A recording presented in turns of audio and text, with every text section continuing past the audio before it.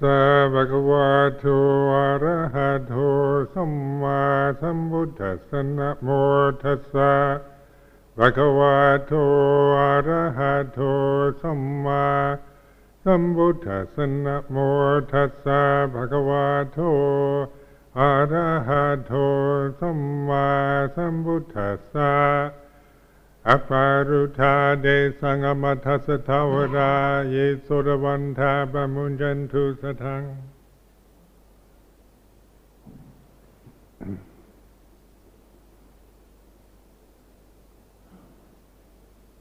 So this is the Visakha Puja Day and the occasion to reflect on the most important events of the Buddha's life, the historical Buddha, his birth, his enlightenment and death, and of course relate this to our lives because we all have been born and we will all die. And whether we're enlightened or not is another thing. That's the challenge, isn't it? Between those 2 points of birth and death is the opportunity or the occasion for enlightenment. Or in other words, to know the truth of the way it is, and to be free from ignorance. So it's very significant that in the Theravada tradition they have all 3 events on the same day. It's according to the historical mind, a Western mind that thinks in terms of historical facts, then it seems like it's too neat a package. It's too that he could have been born on the full moon of May, enlightened on the full moon of May, and died on the full moon of May. And whether these are accurate facts, I have no idea. But in terms of reflecting on Dhamma, then it's a very useful way of doing it, because these are the important events of human experience. Birth is something that's happened in terms of physical birth. So we just by recognizing, by contemplating our own birth, the result of our present conscious existence is due to having been born. So birth is the beginning of experience in a conscious form on this planet. It's the very beginning point in which we come into the world as a separate conscious entity that will live one's life to who knows what age, because death is possible at any time, in infancy to up to 120 years old. It's possible for some humans to extend their lifespan. But the birth, of course, is the beginning, and anything that begins must end, must cease. So death is the ending of that which began. Now this is a reflective teaching. It's just contemplating the most obvious facts of life. This isn't controversial or isn't something that anyone would disagree with, but sometimes what is most obvious in our lives we seldom notice or pay any attention to, and look for more exotic, more kind of remote, arcane possibilities of human experience, because those seem more interesting, or because they're far away or they're extreme. We oftentimes use those as our focus. So sometimes even the word enlightenment sounds like some kind of highly attained state that is very difficult and very remote possibility for most of us. When we think about it, we see ourselves in and restrict ourselves, bind ourselves to very coarse perceptions. And how we look at ourselves, how we feel about ourselves is determined very much by our experience of life, ethnic background, education, class, generation, gender. All these things affect how we see, how we perceive ourselves in this world. So in a modern country like Britain, for example, we have, a country that has a long history, has been a world power, is still very influential, and has a strong cultural identity of its own. And the sense of being British, or being European, or being Christian, or being Buddhist, these are the kind of identities that we acquire through cultural conditioning. We aren't born with any of these perceptions. So when a child is born, it doesn't see itself in any way, doesn't have a vision of itself as a separate entity. It has intelligence and feeling, it feels, it's sensitive, it has instinctual intelligence, so it knows what to do when it's hungry and so forth, how to survive.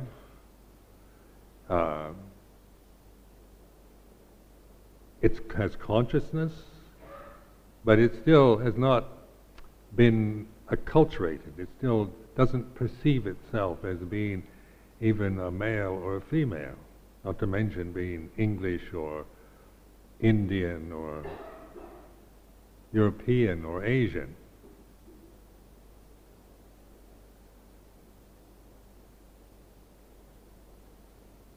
At the time of the Lord Buddha in India, this was a time where I don't think even people in India identified themselves as Indians. That's a perception that came along later. And I think that was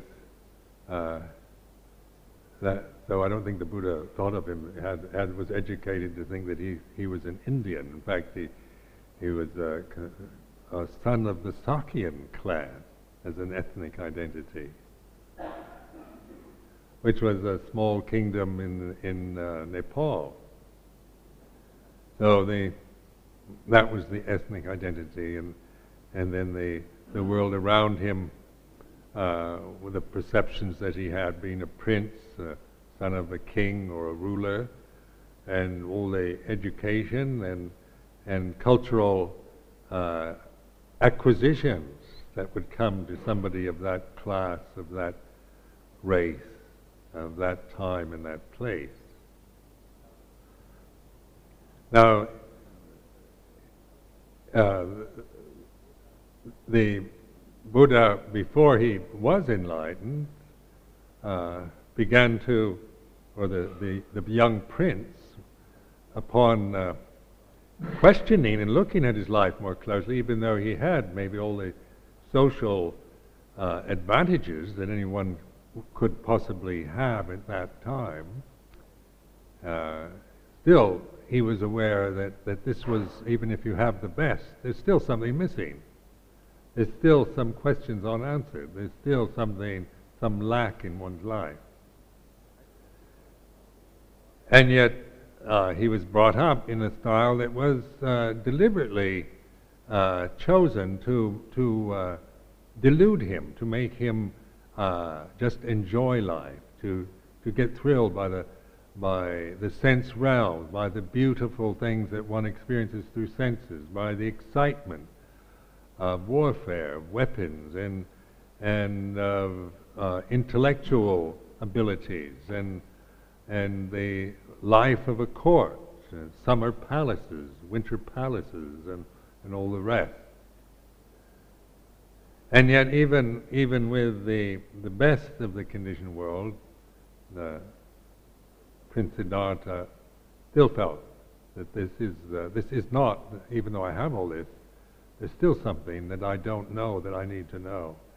And of course, the traditional story of the young prince leaving the palace and seeing an old man walking, and then a sick person, and then a corpse, and then a monk sitting under a tree. The four messengers, the four Devadutas, were the things that kind of awakened the young prince. Now, these are called Devadutas, or heavenly messengers. And I remember one time talking to some Christians. They said, do Buddhists have angels? And I said, yes. They said, what do Buddhist angels look like? I said, well, one looks like an old man. One looks like a sick person, a terrible disease. Third Buddhist angel is a corpse, rotting corpse. The fourth is a samana, Buddhist monk, or a religious person meditating. Because those are strange angels. Christian angels have wings and they play harps, and they're all white and light and beautiful. I like those too.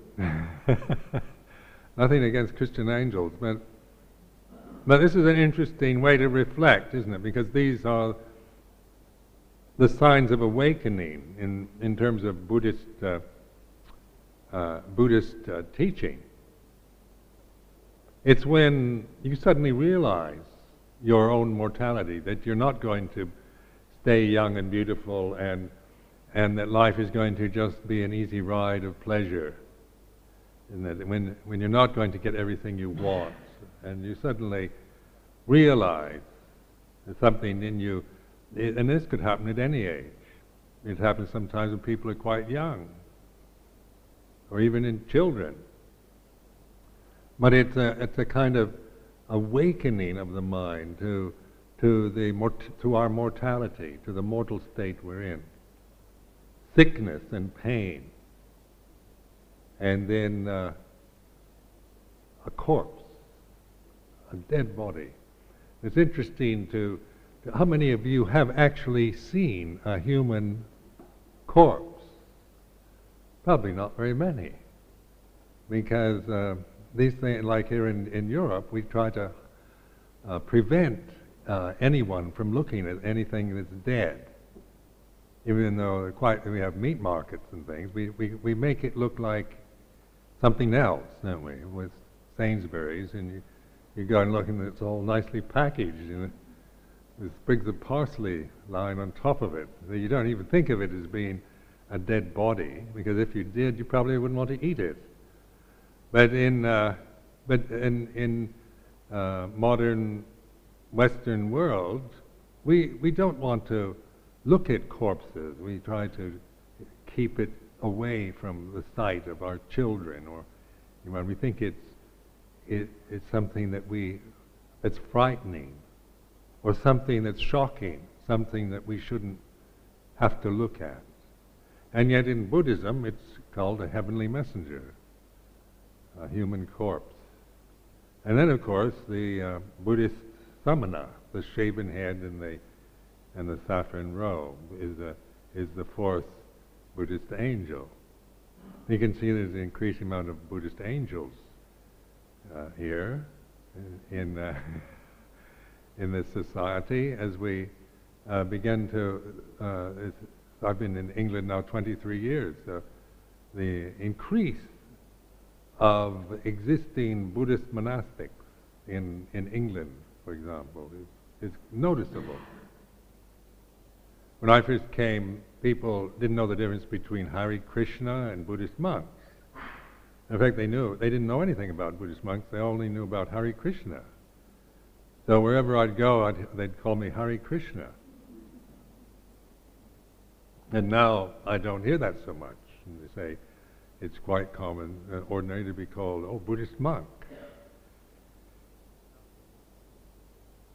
Now these awakening signs come in, like I remember in my own life,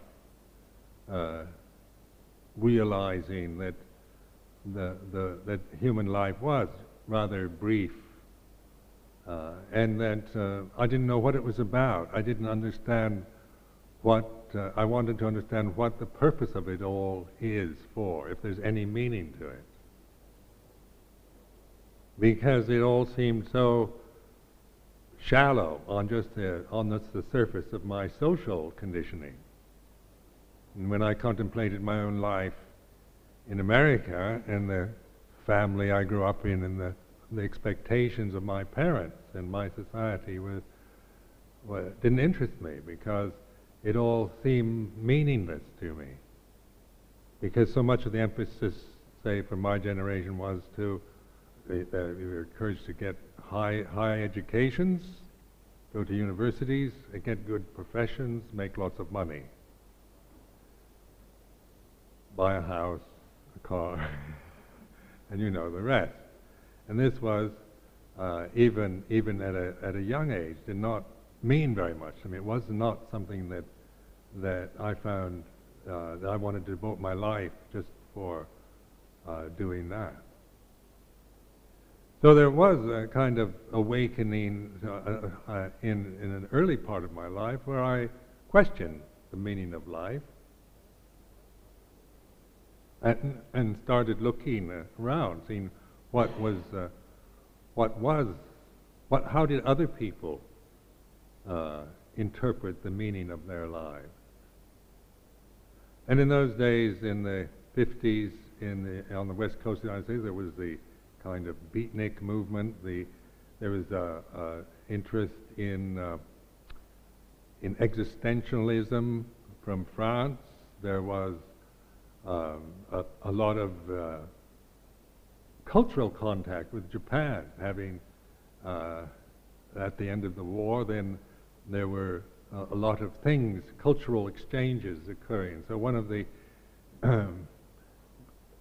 great cultural exchanges that took place was the interest in Zen Buddhism that occurred in the mid-1950s on the west coast of the United States. So that was, say, my original introduction was through Zen Buddhism, an interest, more of an intellectual interest in Zen.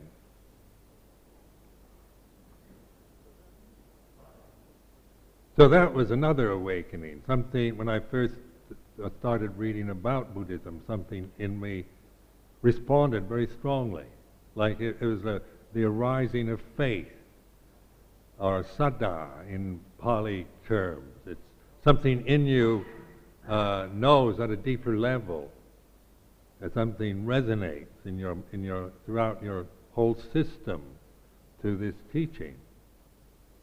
Because I'd read many other philosophies, and certainly I'd been brought up as a Christian, and also had been interested in philosophy and religion. But it was on this particular Zen style that particularly opened me up to this possibility. And this amounted to the fact that it was a reflective way of teaching. In other words, rather than being told what to believe in, or being conditioned into some kind of Buddhist per se, it was actually a kind of challenge to the mind to awaken and to contemplate, to use mindfulness and develop wisdom. And this, of course, was very something. This was what I was most interested in doing, because just to be conditioned with another religious doctrine was not what I was looking for. I didn't want to just have somebody tell me again what I should believe in. But I felt deeply that there was something that you had to find out in some way or other, and how that was possible I didn't know. Didn't see how one could do it just through thinking, just through analysis. And so this brought, of course, the possibility of Buddhist meditation into my consciousness. This attitude of looking inward, of introspection, of contemplating experience as it's happening. So then, enlightenment, say, is the experience that happens when we awaken and understand the truth of the way it is through this intuitive awareness rather than through descriptions given to us by others. And it's very interesting, the Buddhist word Dhamma, translated into English as the truth of the way it is. This is oftentimes frustrating for people that want to define Dhamma, want to say, well, what is this truth? And say, well, the truth of the way it is. Well, what is the way it is? I say, well, this is the way it is. So people would like me to tell them maybe and describe it, or in the particular Buddhist style, there's this awakening. You have to awaken and realize this truth yourself. So I've just finished yesterday giving a 2-week retreat here in the retreat center, and it was 2 weeks where about 50 people gathered. We sat there and contemplated the way it is for 2 weeks. And I encouraged them all to have noble silence. I mean, they were not encouraged to chit-chat and talk to each other. They're on the 8 precepts, so that they were not reading books, newspapers, watching television, listening to the radio, not chatting to each other.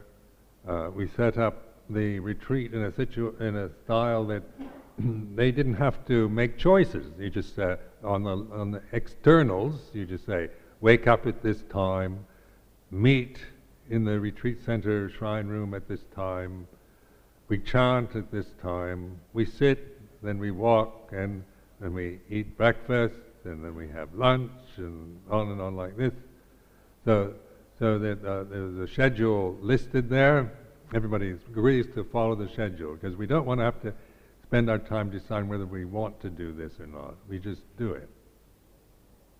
So it's a kind of laid-on style of organized simplicity. Because how can you make life more simple than just getting up, getting dressed, sitting, meditating, standing, walking, lying down, 4 postures, contemplating your own breathing, and onward like this throughout the day and night. It sounds rather boring, I'm sure, to most people, because because we think, well, what do you do for, that sounds really boring. Maybe I want some excitement, something to do. But that's the point, is to begin to awaken to this impulsivity, these kind of wild habits, the power of conditioning, the momentum of conditioning and habit, the way things just pull us and compel us, propel us into all kinds of mental states or attitudes or habits that are sometimes quite self-destructive, or if that's too extreme, at least quite negative, and can lead toward a lot of anxiety, worry, depression. Because one of the problems of the age, isn't it, in modern affluent countries, is stress and depression. When living here at Amaravati, what I hear from most people is the word stress, and I hear the word depression. And that's interesting, isn't it? In a society that is, say, benevolent one, well run, it's quite, ordered and well run, secure, economically, politically, it's compared to other countries, it's there's not that much to worry about on the basic level of, our needs for survival.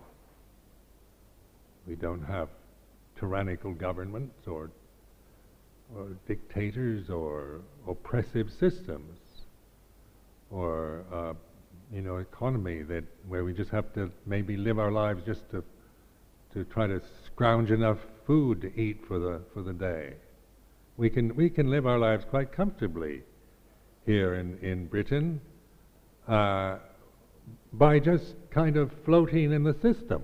The society doesn't demand very much from us.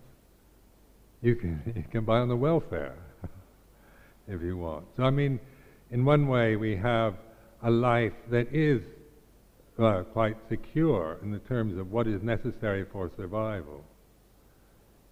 But a lot of the stress and depression problems aren't even from the poorer elements of this society, but from the middle and upper classes. It's interesting. The people that have everything.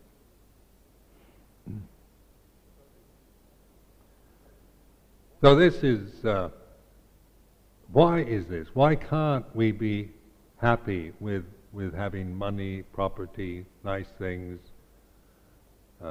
living in a free society, democratic system? Why does, even at its very best, when it's all just working perfectly and everything is just exactly what you want, why are you still discontented? What is that need in us, that thing in us that can never really find contentment, enlightenment from getting everything that we want? So it's interesting to contemplate the life of a Buddhist monk. For example, when I went to Thailand in 1966, going from fairly affluent society, family, to live in a forest monastery in northeast Thailand, which was the poorest part of Thailand. And going to live in a forest monastery, which in those days, even the local people considered Ajahn Chah's monastery the most difficult monastery to live in. In fact, there was a story among the people in northeast Thailand. They said, in Thailand it's a custom that men should spend some time as monks before they get married. So that this has become quite a strong custom, so that men at a certain age, young men would go off and ask to take temporary ordination. Usually they do this in the town or village monasteries. But then I heard that if you ordained with Ajahn Chah and lived at the forest monastery for 3 months during the rainy season, you acquired much more merit than if you ordained in the other monasteries for a year.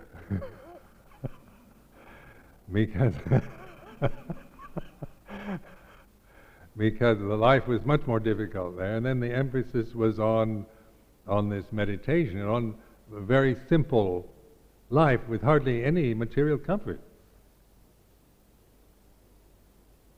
And yet, during my 10 years in Thailand and forest monasteries there, I realized how it's a matter of the mind, really, whether you're happy and content. It has nothing to do with hasn't very much to do with the food or the amount of comfort and luxury that you have. Because during those 10 years, the life on the material level was quite very kind of basic. And to learn how to sleep on a mat on a floor when you've been brought up in houses with nice big soft mattresses. Had to learn how to eat just alms food, and once a day. You only allowed one meal a day. And, we didn't have air conditioning in the kuti. Thailand's a hot country, and if you were fortunate enough you might get a little kuti or meditation hut that had screening on it to keep the mosquitoes out. That's if you're really lucky. But if you're a new monk, like I was, you would never get anything like that. You didn't have any screens to keep the mosquitoes out. And so you're learning to sleep on a floor, and with mosquitoes biting, and with the alms food was just had to go around into villages to gather the alms food. And on like this, Ajahn Chah kept pointing to, where is the suffering? And this was like a koan, a conundrum for me. That where is the suffering? They keep saying, is Wat Pah Pong, is the monastery, is the forest monastery, is it suffering? And of course my Western conditioned mind say, yes, it's really, a lot of suffering here. It's terribly uncomfortable, and I don't like this, I don't like that, and then he said, no, that's not suffering.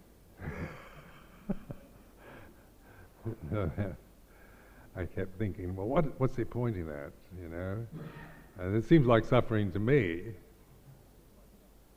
And then I began to realize that the suffering that Ajahn Chah was pointing to wasn't the old man, the sick person, the corpse, or the monk. Wasn't getting old, that's not suffering, or being sick and disease, that's not suffering. Death isn't suffering. Being a meditator, where a person that's looking, that is awakened, is not suffering. Then what is the suffering that the Buddha emphasized in his First Noble Truth? And so through contemplating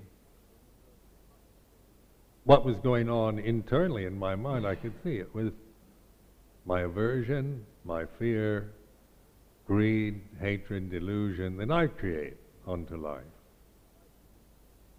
And this was quite an important realization, to begin to know the difference between the way it is, which this realm that we live in, even at its best, is quite uncomfortable. Just to have a human body, even in a beautiful house with everything refined and aesthetically pleasing, comfortable. And yet the body, isn't it? It still gets hungry, thirsty, gets sick, diseases, pains. So then we become obsessed with our bodies. Nowadays it's very much to be obsessed with trying to organic foods and all the right medicines, all the right diets, and certain kinds of grains, and there's terrible fear of these kind of genetically modified foods, and who knows what, things with DDT on them, and so that the food we eat, even the basic sustenance of our lives, we become obsessed with trying to get it perfect, the right kind of diet, the right kind of temperatures, the right kind of clothes, the right kind of everything, just to make us feel that maybe we'll be healthy and happy. But in the end of the day, remainder of the day, what happens? We still, the problem has not been solved because we haven't seen the difference between the way it is and what we create, our reaction, our impulsive reactions to experience. So this is very important in Buddhist meditation. The awakening process is to begin to realize this for yourself. Because even though I can talk like this, I can say these things, it's still something you have to see. You have to realize, know the kind of suffering you create onto your life. sometimes we don't have that much control over life to make our lives fit a kind of plan that we have in mind, isn't it? There's always unexpected contingencies, sudden events, unwanted things that just come into our lives out of nowhere, the unknown, and life is like this. It's not, even though we would like to know what the future holds for us, the truth of it is that we don't know. Future is the unknown. When we just see ourselves in terms of the conditioned mind, when you just identify yourself with your body, what your body looks like, its health, its appearance, its complexion, its shape, and so forth, identify with the gender, whether you're male or female, identify with your feelings and thoughts, your opinions and views, your cultural attitudes, then we live lives that we create suffering because we see ourselves only in very limited terms. We're identifying with things that really aren't what we are. And so, because of that, we never feel very confident about who we are because we don't know who we are. We've not really sat down long enough or looked that directly beyond just the surface, the superficial, the obvious, to a deeper realization.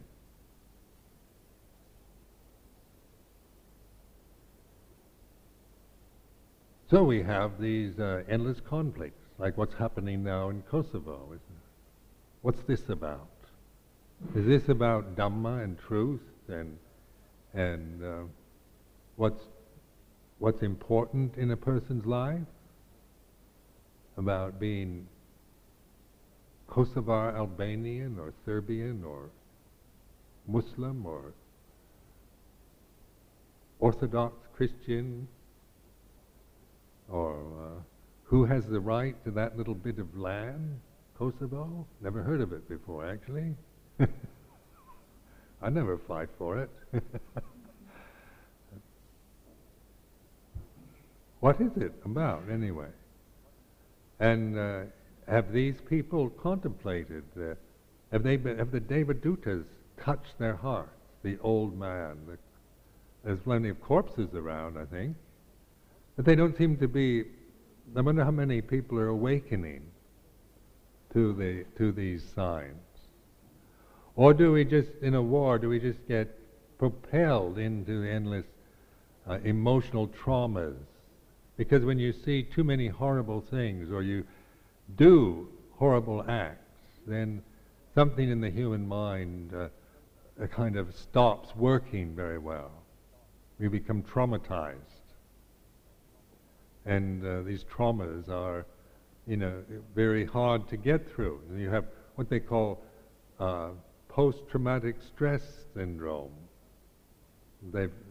Suddenly after the Vietnam War, the Americans were wondering why so many of the Vietnam veterans didn't seem to be able to fit into the society anymore. They'd come back, sent off to Vietnam when they were about 18, 19 years old, thrown into the midst of battlefields and probably subjected to all kinds of horrible things and fears. And then, if they survive that, go back to the United States.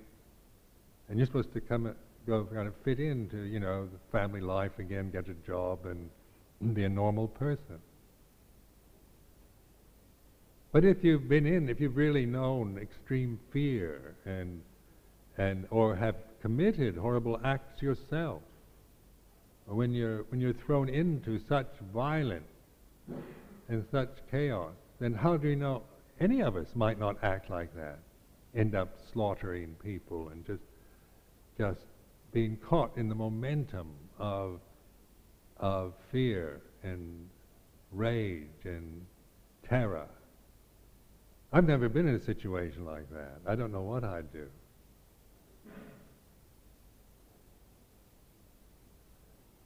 be in a battlefield where you don't know where your enemy is, and you've been told you should kill the enemy, and you don't, and so you just aim at anything becomes your enemy. And then, through those violent acts, then you go back to, quote, normal life. What happens? It's the trauma of that. You just can't pass it off. So something in the mind doesn't work very well, and you can't expect these people to just suddenly be normal, everyday kind of people again. And yet this happens all the time, isn't it? It's what's happening, these genocides, or violent crimes, serial killers, just in these schools in the United States where you read about teenagers just going and shooting their mates for no apparent reason other than they've holding on to some kind of plan or plot, something that there's some kind of viewpoint that obsesses the mind. So we live at a time where, say, there are not many clear boundaries for behavior. There's no real moral agreements on how we're going to live with each other. It's all, freedom, do what you like. Nobody has a right to tell you what to do.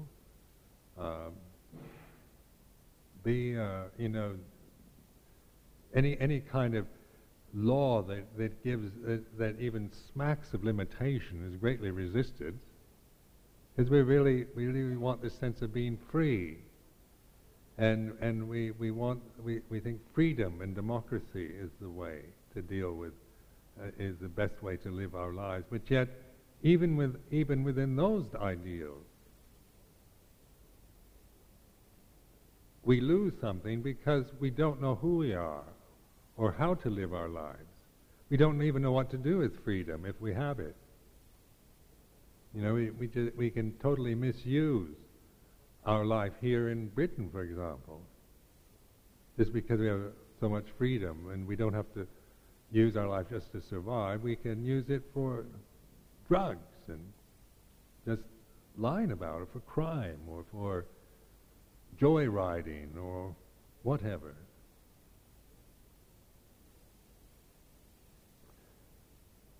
So it is a time that, say, even on the religious side in the Western world, for example, there's no demand, is there, for you to even have moral responsibilities of any sort.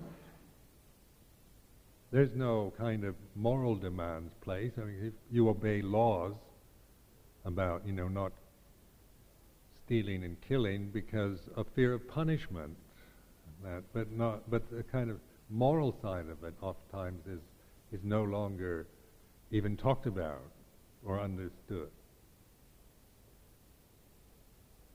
Spiritual aspiration is no longer held up to us as being anything worthy. Oftentimes we're seen spiritually aspiring people who look on a bit odd or eccentric.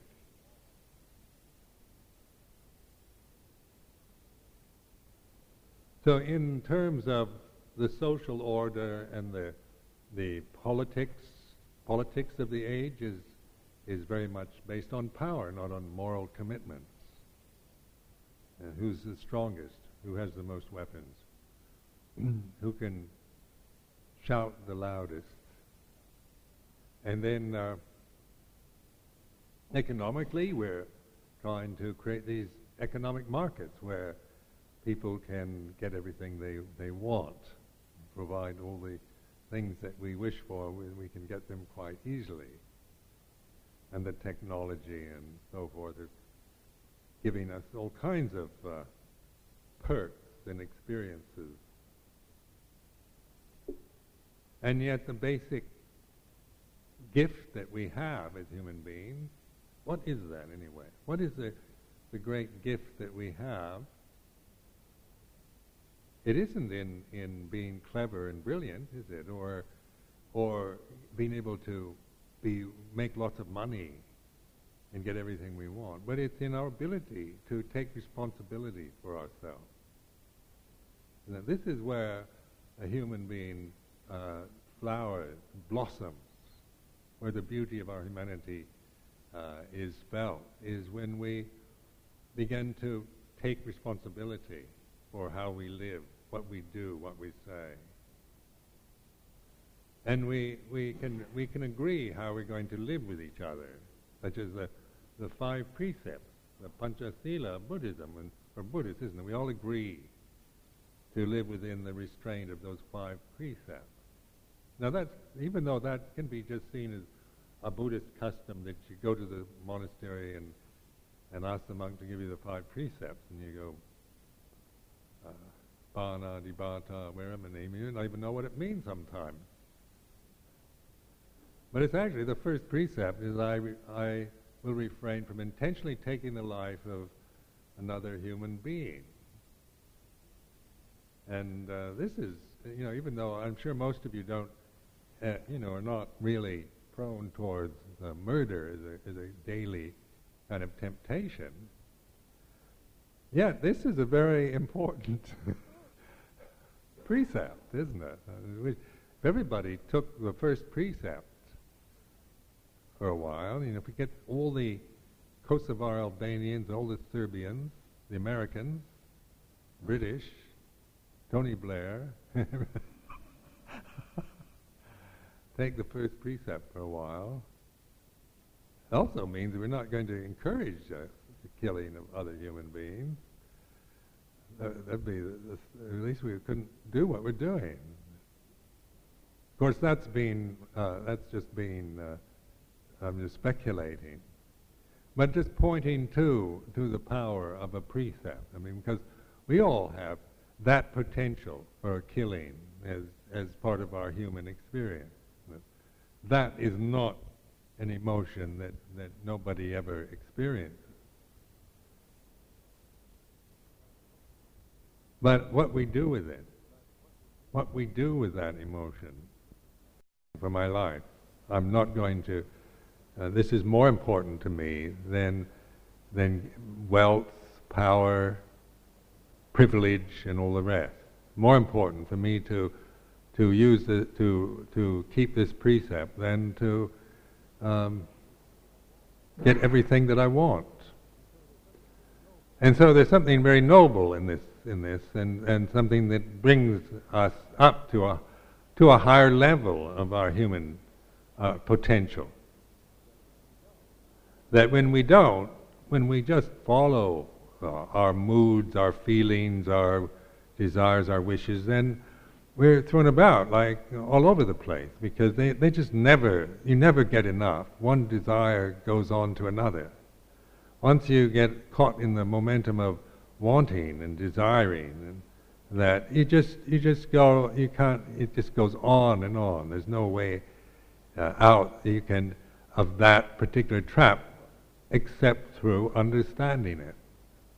And to understand it, you need to just stop the momentum and start observing, paying attention to life, contemplating, meditating, looking at yourself more, not through a critical mind, but through the awareness of the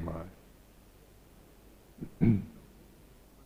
So one thing I found out living in northeast Thailand, in what would be considered very primitive, substandard living conditions, by modern terms, here in Western Europe, was that I was quite happy there, actually. And, because of the mind. The life of a Buddhist monk was something that I admire. I admired good Buddhist monks. And so as I began to be a good Buddhist monk, I began to feel a measure of self-respect that I didn't have when I was just a bohemian university student in Berkeley, California. the idea of being free and living life just for pleasure didn't bring me any self-respect. But living within the kind of limitations of Buddhist monasticism, and the forest monasteries were quite strict on that level of the Vinaya discipline, very strict, so you're forbidden to do all kinds of things. But within the limitations of that life, I felt free, which was another kind of wonderful realization. That even though I looked like I was limiting myself, kind of tying myself down, it's like being tied to a post or one of these wild horses that they put in a pen, in a corral, where the wild horse just goes wild, more wild than ever. Because I remember when I first became a monk, I felt more kind of angry and resistant to the limitations. And I felt more anger when I became a monk than when I was a layman. It was like being put inside a corral, a kind of wild horse that had not been tamed, just going crazy by this limited space. But as I calmed down and began to reflect, then I found something I couldn't find when I was just going wild, just following my impulses. I began to find an inner peace, an inner purity, a stillness of mind that I never noticed when I was the free American, free spirit, the Californian free spirit, living life on my own terms, doing what I want. Free as the breeze, the open road. Nobody to tell me what to do. In a country where they worship freedom and you're given every opportunity to very much do what you want. And yet within the restraint of the forest monastery in the Buddhist tradition and Vinaya, which was like holding me down, tying me up to a post, putting me in a corral. Sometimes it was like being nailed to a cross. Began to empathize with Jesus. Sometimes it seems like they're pounding nails into your hands and feet. And then the insight was, is this suffering, pounding nails into my hands and feet, or is the suffering about the resistance, the anger, the resentment that I felt? And so through that I began to recognize the difference, began to be more capable of seeing the difference between restriction, restraint, and all the rest, and not blame that as the source of suffering, but beginning to see that the real suffering of our human state is our own creation around what happens to us.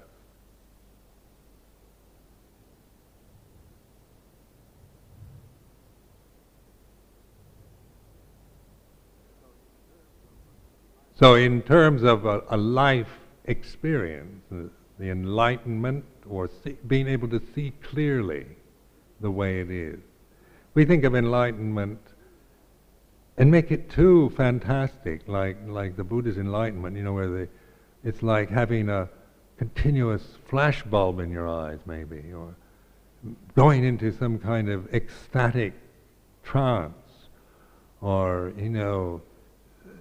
like Paul on the road to Damascus, God striking him down and you go blind into a fit, or some kind of, extreme experience we can think of as enlightenment. And then I contemplated, when people take my picture with a flash, it's too close, I'm looking directly into the flash, it's a stronger light than most of the light that I ever watch. But I also can't see very well with it. You know, it's not the kind of light that you can even read a book with. You can't. It blinds you. You know, suddenly they take this and it goes that, and then you can't see.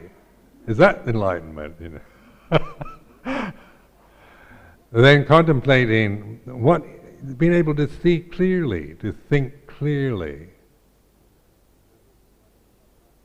And this is like Sammaditthi, Sammasangapo in the Eightfold Path. I mean, being able to have a clear mind, a mind that is light rather than receiving some kind of enormous big flash or kind of extreme physical experience, but just the subtlety of a clear moment, of being content with the present moment and being awake and being with this moment now.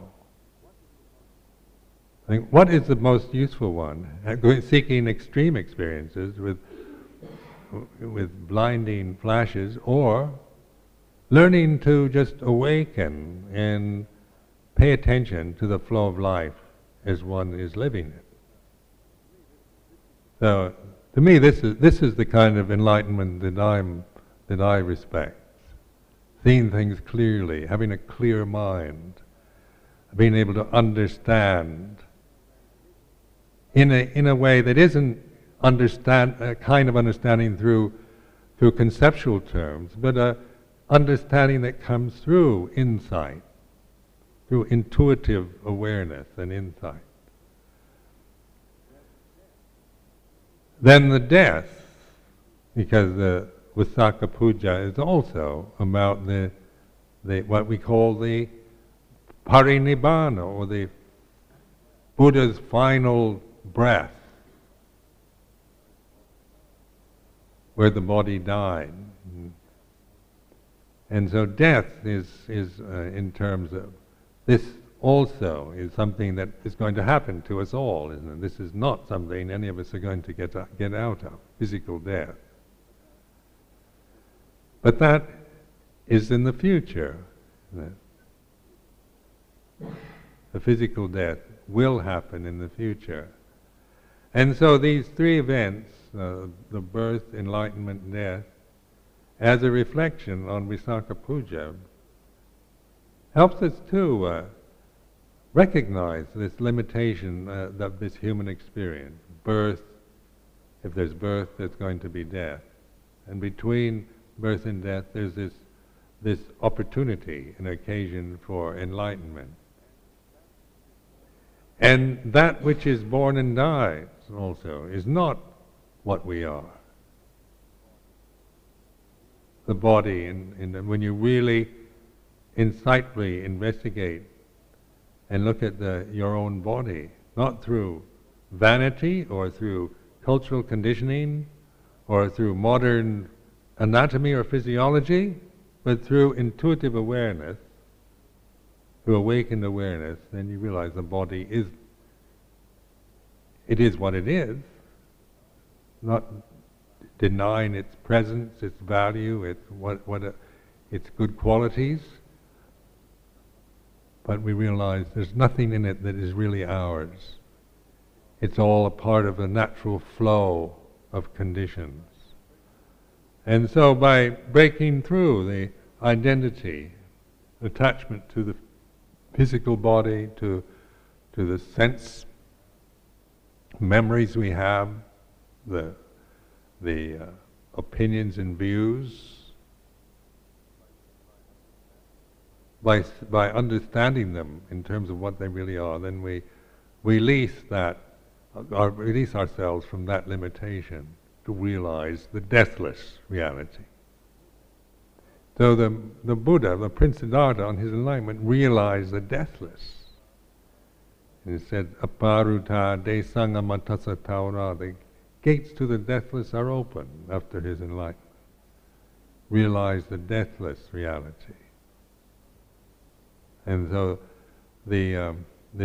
on this day, see, this is the occasion to celebrate our great teacher's life and teaching, because I personally feel enormous gratitude toward the historical Buddha.